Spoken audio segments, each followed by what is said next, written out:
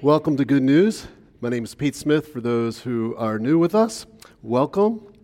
The people I appreciate most in my life are the people that are honest to a fault. They're very transparent. There was an elderly lady at my last church who grew up in Texas, and she lived by the motto, if the good Lord knows I'm thinking it, I might as well say it. And I loved it, right? She didn't talk to people behind your back. She'd tell you right to your face what she thought. She was quite bold. It didn't bother her. You always knew where you stood with her. And she would admit, sometimes my mouth gets me into trouble. And John the Baptist was just like that. He was a bold preacher. He was bold in what he wore. You may remember he wore camel hair and a leather belt. He was bold in his diet. He ate wild honey and locusts. And he was very bold about the truth. He was a man's man, and he was God's man. He wouldn't tell people just what they wanted to hear. He'd tell them what God wanted people to hear. He preached like a man on fire for God with absolutely nothing to lose. On one occasion, despite doing nothing wrong, his bold message got him into trouble. And it didn't just put him into troubling circumstances, it ended up troubling his faith. So today's message is titled, A Troubled Voice. If you have your Bibles, I want to encourage you to turn with me to the Gospel of Luke. The Gospel of Luke in chapter 3. If you are new to the Bible or you're new to Good News Bible Chapel, we have Bibles out in the entryway that you can have for free. The Gospel of Luke is about 2/3 to 3/4 of the way through the Bible. And we're going to begin in chapter 3. And the chapter 3 is the big number in your Bible, if you're not aware of that. And the verses are the little numbers. So Luke chapter 3, and we're going to start at verse 18. We are in a series on John the Baptist. And we have finished reading the Old Testament. We're getting ready to read the entire New Testament this year. And this guy is really important right in between these two times in the Bible. And so we've been studying John the Baptist. Luke chapter 3 and verse 18 says this. And this is what John does to get in trouble, okay? It says in verse 18, and in this way, with many other exhortations, John proclaimed good news to the people. But when John rebuked Herod the Tetrarch because of Herodias, his brother's wife, and because of all the evil deeds that he had done, Herod added this to them all. He locked up John in prison. Okay, so here's John. He's got an unwavering commitment to call sin, right? Sounds like a good Baptist. He called everyone to repentance, right? He knew that everybody is a sinner in need of a Savior. Everybody needed to repent, even the politicians, okay? And one politician he called out by name was a man by the name of Herod Antipas. Now, Herod Antipas was the son of Herod the Great. You remember the story about how Herod the Great tried to kill all the babies when Jesus was born? Well, this is Herod the Great's son, Herod Antipas, okay? And he ruled over the area in the northern part of the Promised Land called Galilee. And he sinned in a very public and a very shameful way. And John the Baptist called him out on it.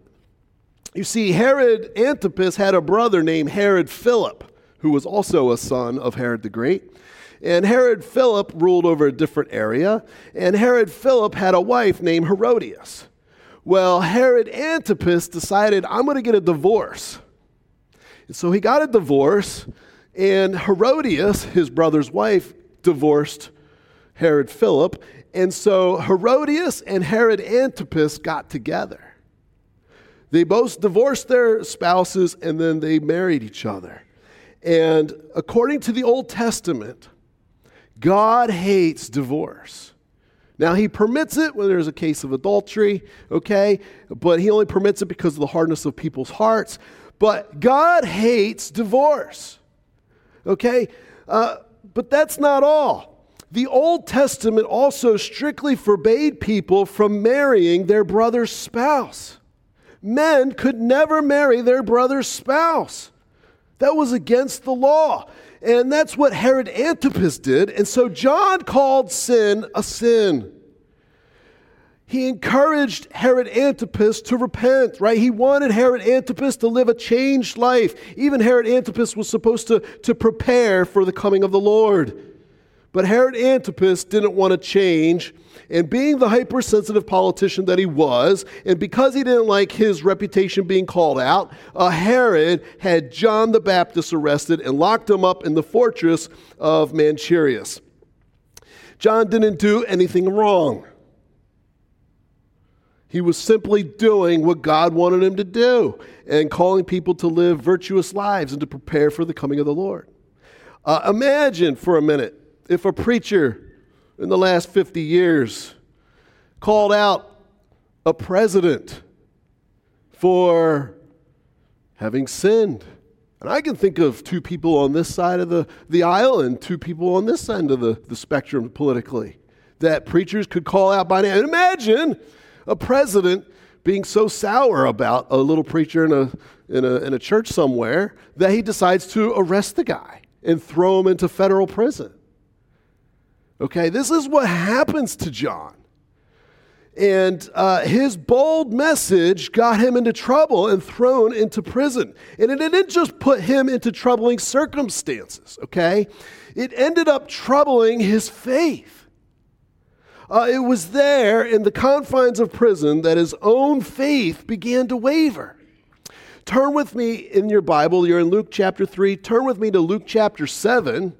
Luke chapter 7 and verse 18. And I want you to see what that did to John. Okay, this is a very important event in John's life.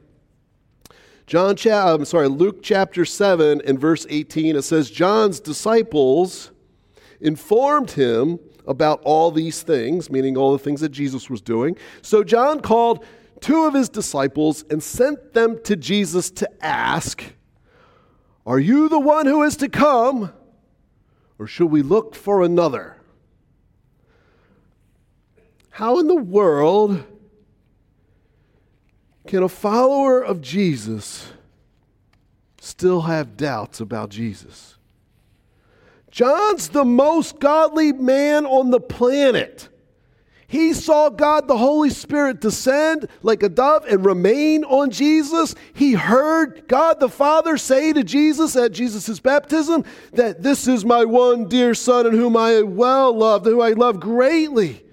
And he identified that this Jesus is the Messiah. He started telling people about Jesus. John was convinced.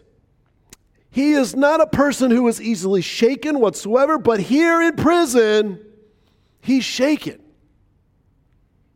He didn't expect to be in prison enduring hardship for God. Right? He thought the long-awaited moment had come, that the king of the world was finally here and going to set everything right. He didn't think he was going to be thrown into prison. He was just preparing for this guy. This was the king of David that was going to be ruling the world. And he lived like it was already a reality. And so he preached with his head on fire. John never thought he would be thrown into prison. And now that he's there, in prison, he's got a lot of time to think. And he wonders, is Jesus the one who is to come? Or should we look for another? How do you explain that? How do you go from preaching like your head's on fire to questioning whether or not Jesus is the one who is to come? Last week, I read a book titled Same as Ever, A Guide to What Never Changes, and it had a couple of observations that might give us a glimpse into what's going on inside of John there in prison. The first observation is really obvious one, okay? Nothing is more persuasive than what you've experienced firsthand. Nothing is more persuasive than what you've experienced firsthand. What did John experience? He saw the Holy Spirit descend and remain on Jesus. This is the one who was to come. He knew it. He was convinced this is the Messiah. He's the anointed one. He's the Savior of the world. He had experienced that firsthand. He was totally convinced. You and I, if we have an experience, we will never allow anybody to probably argue us out of that experience. All right? The second observation the book made was also really obvious. The author writes this. He said, people have no idea how they'll respond to an extreme shift in circumstance until they experience it for themselves. And the book goes on to tell a story that I'd never heard before. Who here has ever heard of Pavlov's dog? Yeah, a lot of us, right? Okay. Pavlov was a famous psychologist, and he had set up this experiment with a bunch of dogs, and he would ring a bell and he would feed the dogs food. He would ring a bell and feed the dogs food. And he would do it over and over and over again. This is a well-known experiment. And what he would do is he would ring the bell, and instead of giving them food, he would watch their reaction, and they would start to drool. They would start to salivate. They were getting ready to eat because they had always had food in front of them. And so he made a notification. This is how you can condition animals and maybe people like this, right? Well, it's a well-known experiment, right? What's less well-known is what happened after these experiments with these dogs. In 1924, a massive flood swept through Leningrad, where Pavlov kept his lab and the kennel of dogs. And the flood was so bad that the water came right up to the dogs' cages. Unfortunately, many of the dogs died and drowned to death. On the other hand, some of the dogs survived because they had been forced to swim for a quarter of a mile to safety. Pavlov later called it the most traumatic thing the dogs had ever experienced by far. But something really fascinating happened. The dogs totally forgot their learned behavior. Whenever Pavlov would ring the bell, they wouldn't drool. Pavlov wrote this about one dog 11 days after the floodwaters receded. He said, after the application of the bell, all the remaining conditioned reflexes almost completely disappeared. The animal again declined the food, became very restless, and continuously stared at the door. Pavlov spent months studying how the flood changed his dog's behavior. Many of them were never the same again. They had completely different personalities after the flood. And the learned behavior that used to be so ingrained in them completely vanished. Pavlov summed up his findings and how it applies to humans. He wrote, different conditions productive of extreme excitation often lead to profound and prolonged loss of balance in nervous and psychic activity. Neuroses and psychoses may develop as a result of extreme danger to oneself or to near friends, or even the spectacle of some frightful event not affecting one directly. Okay? So what he's saying is experiencing something that makes you stare ruin in the face and question whether or not you're going to survive or not, an experience like that can actually reset your expectations and actually change your beliefs and behaviors. When you used to have all these beliefs and behaviors totally ingrained in you, it can reset all of them. One experience can be so traumatic that it usurps all your previous experience. People have no idea how they'll respond to an extreme shift in circumstance until they actually experience it for themselves. John the Baptist went from one set of experiences. He was totally free, preaching whatever he wanted, freely roaming the countryside. He didn't have anything holding him back, right? He could do whatever he wanted, and then he could preach and say whatever he wanted. And he went to another set of experiences where he was being arrested and thrown into prison by Herod Antipas himself. It was extremely traumatic. his life was completely upended. His hopes were dashed. His dreams became uncertain to him. That's how a man who is not easily shaken became shaken. When he sends his disciples to ask Jesus, "Are you the one to come, or should we look for another?" John's doing what everyone does in this kind of a situation, right? He's questioning his faith. Everyone is going to doubt at some point or another. Everyone. Even great people like John the Baptist. It could be an accident. It could be a terrible tragedy. It could be an awful illness. You might lose your favorite job and your career goes down the toilet. You could be betrayed. You might even have to declare bankruptcy, or maybe you begin to mourn the unexpected death of a loved one. And in those moments, people ask profound, serious questions. We ask, is there really a God? What is he really like? Is there any purpose in life? If so, what is it? Why was I thrust into this? How could God let this happen? John's faith in Jesus was being tested at a profound level because of this imprisonment. He didn't think he was going to get out. And he thought maybe he was going to die because of what he said about Herod and Herodias. And he thinks, what's the burden of proof that Jesus is the Messiah? Are the stories that I'm hearing just embellished stories? I'm in prison. I'm not seeing what's happening. Why doesn't he come rescue me? But all these questions kind of boil down to this, right? We want to know, is there anything real on which to base our lives? We don't want answers to help us merely because they're nice to believe in. Something deep down in us knows we want to live life based on rock solid truth. I don't want these cliches out there. Belief requires truth to be believed, right? Real faith rejects the make-believe. We don't want some sort of placebo faith based on being naive or being misinformed by people, right? No one was willing to settle for a fantasy world of our own mental creation. Everybody wants solid evidence that what we believe is indeed based on the facts within reality. And here's a man who went from being unshaken in his faith about Jesus as the Messiah to becoming greatly shaken.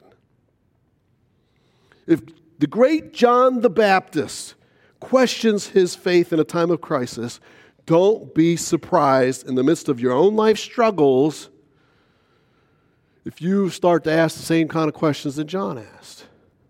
What does James call it when you go through a trial? He says it's a testing of your faith. But here's the thing. John's questions aren't fatal to his faith. It's not rooted in unbelief that he's asking these questions, okay? He's not like a person who has rejected Jesus, okay? He's just questioning, is his faith based on what is truly true? And he wants assurance that it's really legit.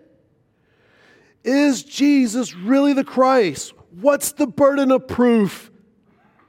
I know what I saw, but I question all of that now. I need to know, is there something outside of me that can tell me that really he is or he is not the one who is to come, or should we look for another? Is Jesus' miracles, the ones I'm hearing about in prison, are they fictitious or not? Is Jesus the Messiah? And so John called his 2 disciples and sent them to ask Jesus, are you the one who is to come, or should we look for another? Now, notice that he sends 2 disciples. 2 disciples. Not 1, but 2. Okay? In the Old Testament, If you wanted to establish the truth about a matter, you needed multiple eyewitnesses. One eyewitness could lie to you, right? Well, you need to have 2 or 3 eyewitnesses who had given you the testimony of what they experienced to determine if something really did happen or not. And since John can't rely on his own experience anymore, because he's questioned it all, because he's thrown into prison, he has to rely on other eyewitnesses. And so how does Jesus respond to John's 2 disciples? What happens here? Look with me in verse 20 in your Bibles. Chapter 7 and verse 20. It says, when the men came to Jesus, they said, John the Baptist has sent us to you to ask, are you the one who is to come, or should we look for another? At that very time, Jesus cured many people of diseases, sicknesses, and evil spirits, and granted sight to many who were blind. So he answered them, go and tell John what you have seen and heard. The blind see, the lame walk, lepers are cleansed, the deaf hear, the dead are raised, the poor have good news proclaimed to them. Blessed is anyone who takes no offense at me. Now, first of all, notice how Jesus responds to John's question, right? Jesus actually welcomes John's question. He doesn't get upset at John. He doesn't make fun of John. He understands this is what people go through. All right, it's very natural to think that any doubt is fatal to a person's faith journey, but that's not the case. Not all doubts are the same, okay? It's not doubt that is toxic to a person's faith. It's actually unexpressed doubt that's toxic to a person's faith, okay? Jesus welcomes John's questions. He welcomes the question of any follower of his, even today. He knows that there's going to be traumatic experiences in your life that could reset what you think about things. And he's looking for a faith that's tested, that's really, truly true. Okay? And so he knows that faith needs to be based on a truth. Real faith can't just be a fantasy. Right? Jesus doesn't expect people to believe in assertionisms where people just simply assert stuff that is true and told to sit down and be quiet and believe it. That's not how he's created us, okay? People want and need evidence-based faith. Faith needs to be based on something in reality. People have to experience it. So Jesus gives John what he needs, okay? Notice that Jesus doesn't answer John's question with a verbal answer. At first. He doesn't sit down and write down a long letter that's highly reasoned and all based on Scripture and totally this long dissertation about why John should continue to believe that he is the one who is to come. What did Jesus do? He hears John's question and then what? At that very hour, Jesus cured many people of diseases, sicknesses, and evil spirits, and granted sight to many who were blind. Now, for a second, it looks like Jesus just ignores John and just goes and turns and heals all these people that are in front of him needing his help. Okay? People with life-threatening diseases are cured. People with temporary diseases are made better. Others are demon-possessed and they're freed from the tyranny of darkness that they're going through. It says many blind people are given their sight. And then Jesus turns back to the 2 disciples of John and he says to them, go and tell John what you've seen and heard. The blind see, the lame walk, lepers are cleansed, the deaf hear, the dead are raised, the poor have good news proclaimed to them. Blessed is anyone who takes no offense at me. Don't give John a long answer. Just tell John what you've seen and heard. Tell him. He needs to hear it from you. You guys are eyewitnesses of what I just did for a whole hour. Tell him what you saw with your own eyes and heard with your own ears. Tell him But when you tell them like this: the blind see, the lame walk, lepers are cleansed, the deaf hear, the dead are raised, and the poor have good news proclaimed to them. What's John doing, and what's Jesus doing here? Right? He's giving John's two eyewitnesses two evidences that he really is the one who is to come, that he himself is the Messiah. And the first evidence, the first piece of evidence, is miracles. Now, why miracles? What do miracles do? Well, because miracles are supernatural, they are a sign from God. Okay? When something supernatural happens, it's got to be God who does it. Okay? They don't actually testify that the person who does the miracle has the ability to do it. Okay? It's not that this person has magical powers. Okay? There were a lot of people throughout the Bible who did miracles and had miracles associated with them other than Jesus, okay? Miracles don't prove that they're somehow superhuman or have powerful abilities, okay? Instead, miracles function as God's testimony to authenticate the message that is being preached by the person that the miracle is associated with, okay? It's like God saying, hey, I'm going to do this miracle so that you know what this guy is saying is true. I'm going to put my stamp of approval on him. Listen to him. His message is important. Okay? So that's the first piece of evidence Jesus gives John's disciples to give to John. Now remember, John, God approved of me back in the past, but he still approves of me. I'm the one he delights in. I'm his one dear son. God the Spirit is clearly demonstrating that. These miracles prove that God is approving of me, John. So that's the first piece of evidence Jesus gives John's disciples. The second piece of evidence Jesus gives John is Scripture. Okay? Hey, John, when you tell John all about these miracles, you got to tell him like this. Tell him like this. That's what my Bible says. Tell him like this. The blind see. The lame walk, lepers are cleansed, the deaf hear, the dead are raised, the poor have good news proclaimed to them. What's Jesus doing? Okay? Jesus is actually paraphrasing three really important passages from the prophet Isaiah. Isaiah was an Old Testament prophet that prophesied 400 years before the time of Christ. And Isaiah is really important because he's the one who predicted that there was going to be a forerunner before the servant of the Lord arrived. Right? He's the one that wrote about John being the voice of one crying out in the wilderness. Isaiah wrote that, okay? And he's prophesying that there's going to be this man who prepares the way of the Lord, and Isaiah is really important to John.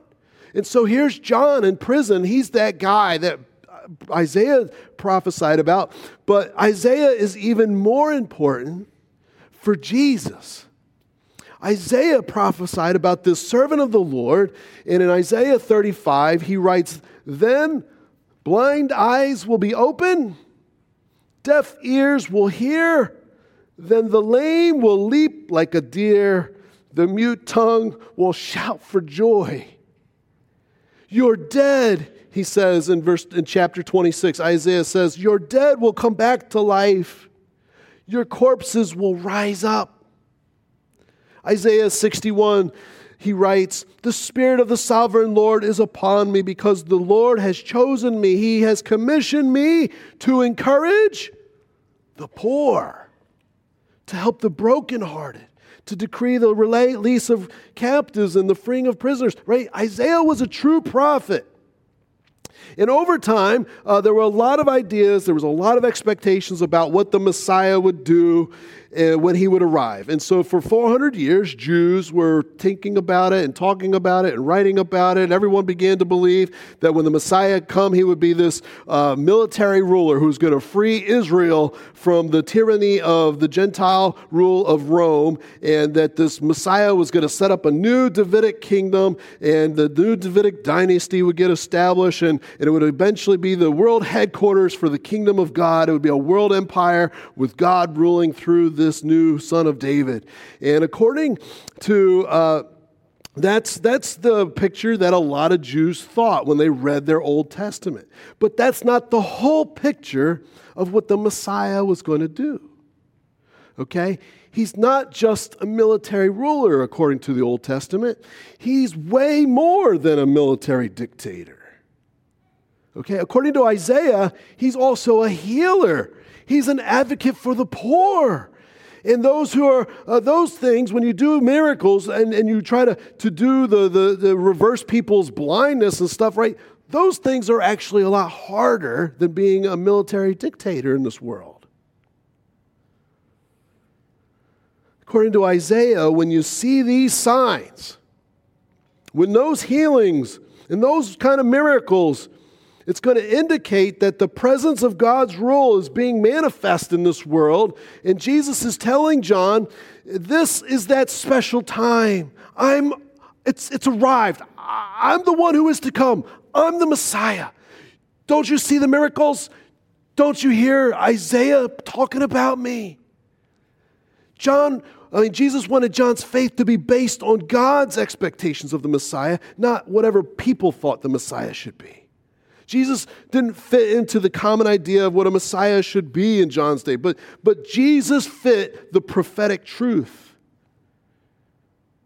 Hey, John, go back and adjust your idea of what I came to do. Look again at your Hebrew Bible, John.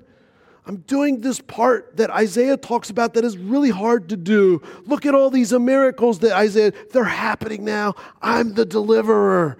Keep believing, John. Believe what God said long ago through Isaiah. Believe the evidence that I'm giving you now. I know it's shaking you, John. Not that you're in prison, now that you're in prison, but here's the rock solid truth. I am he who is to come. That's the answer Jesus gave to John. If you're the kind of person who is exploring Christianity, or maybe you've never really fully entrusted yourself to Jesus Christ as your own personal Savior, that He can save you from your sin and give you eternal life and raise you from the dead, I want to encourage you, if you're hesitating because of your own personal life experience, I completely get that your own experience is the most persuasive thing in your life. And it's perfectly okay if you never experienced Jesus personally up to this point in your life. Just like John, we too have to believe in the experience of others. I know it's hard to trust others. But if John was the most godly person on the planet and he had to trust other eyewitnesses who had a personal experience with Jesus, then that shouldn't be a reason to doubt Jesus. And if John had to trust what the Bible told him about the Messiah, then that shouldn't be a reason for us to doubt Jesus either. Just like John, we today have to trust the eyewitnesses and their written accounts that they put into the scriptures for us to have today. We have to believe that they really saw what they saw. Jesus really did make the blind see. The lame began to walk. The lepers got healed. The deaf began to hear. And He even raised dead people in His ministry. We should consider their experiences as valid when we consider whether or not Jesus can forgive you and give you eternal life and raise you from the dead. Multiple people saw multiple miracles. And there are multiple eyewitness accounts that we still have in writing today that testify God really did affirm everything that Jesus said about Himself was true. And I believe today, personally, I believe Jesus died for my sin and rose from the dead, not simply because the Bible says so. Okay? I believe because Matthew and Mark and Luke and John and Peter and James and Paul said so, right? These were people who were eyewitnesses and friends of eyewitnesses of Jesus' miracles and His death and bodily resurrection from the grave, okay? I believe that they had these experiences. And so I believe that Jesus is the one that the world is looking for to save it. And when you believe their experiences with Jesus, your belief will be grounded in reality. It's not baseless. Christianity is based on bedrock historical evidence. Eternity is at stake for you, okay? You need to be really sure to get this right. Don't ignore your eternal destiny. Just know that Christians, we're not just asserting something that's baseless, okay? There's multiple evidences by multiple eyewitnesses that Jesus is the chosen Savior of the world. Now, maybe he doesn't fit your expectations of what you thought should happen or what God is like. And maybe your expectations aren't being met right now. But Jesus didn't match John's expectations of Messiah either. John had to adjust his expectations to God's plans. And that's what he would ask us to do too. Adjust your expectations to what God wanted to do and how he wanted to save the world, not how you think it should be saved. Jesus asked John to believe, regardless of his traumatic circumstances as a prisoner of Herod who was staring down the death penalty. And so I want to encourage you, if you're exploring Christianity, don't keep looking for another answer because your experiences have taught you something else. You do need to trust in other people's experiences as well. There is not another answer out there that is going to fit completely what you hope and expect to have happen. There isn't one. But Jesus is who he says he was, and he convinced people clearly, and it's changed the world ever since. And I would submit that you need to continue to think and explore and even trust that Jesus can save you, just as he could save those people in their circumstances back then. If you're already a Christian, I want to encourage you as well. The next time you go through an extreme shift in circumstance that absolutely upends you and dashes your hopes, I want to encourage you in those moments that you doubt your doubts. Your doubts aren't fatal in those situations when they come. In fact, it's unexpressed doubt that's toxic to your faith. We need homes and we need churches and we need Christians where people can have conversations where legitimate doubts and questions can be expressed and listened to. And if we don't provide venues for people to have those conversations about their doubts out loud, then they'll have those conversations elsewhere, and they may be encouraged to arrive at a conclusion we wish they hadn't arrived at. Okay, we have to be patient with people. We need to encourage them to go to Jesus personally with their questions, just like John had to go personally through those eyewitnesses, his disciples, to Jesus, okay? And so I want you to know that if you are here and you're going through seasons of doubt at some point in the future, I want you to know I'm willing to listen and be that person in your life that you can safely express those doubts to and explore these questions with. I'll make myself available. Don't stop conversing with me or other Christians you know. I'll take your questions seriously. I'll listen to what your experience has been that's caused you to question everything. I'm not going to be upset with you because you think, oh, no, I'm not. He's going to think differently of me now. No. I probably won't even be surprised by what you tell me. Your experiences are yours.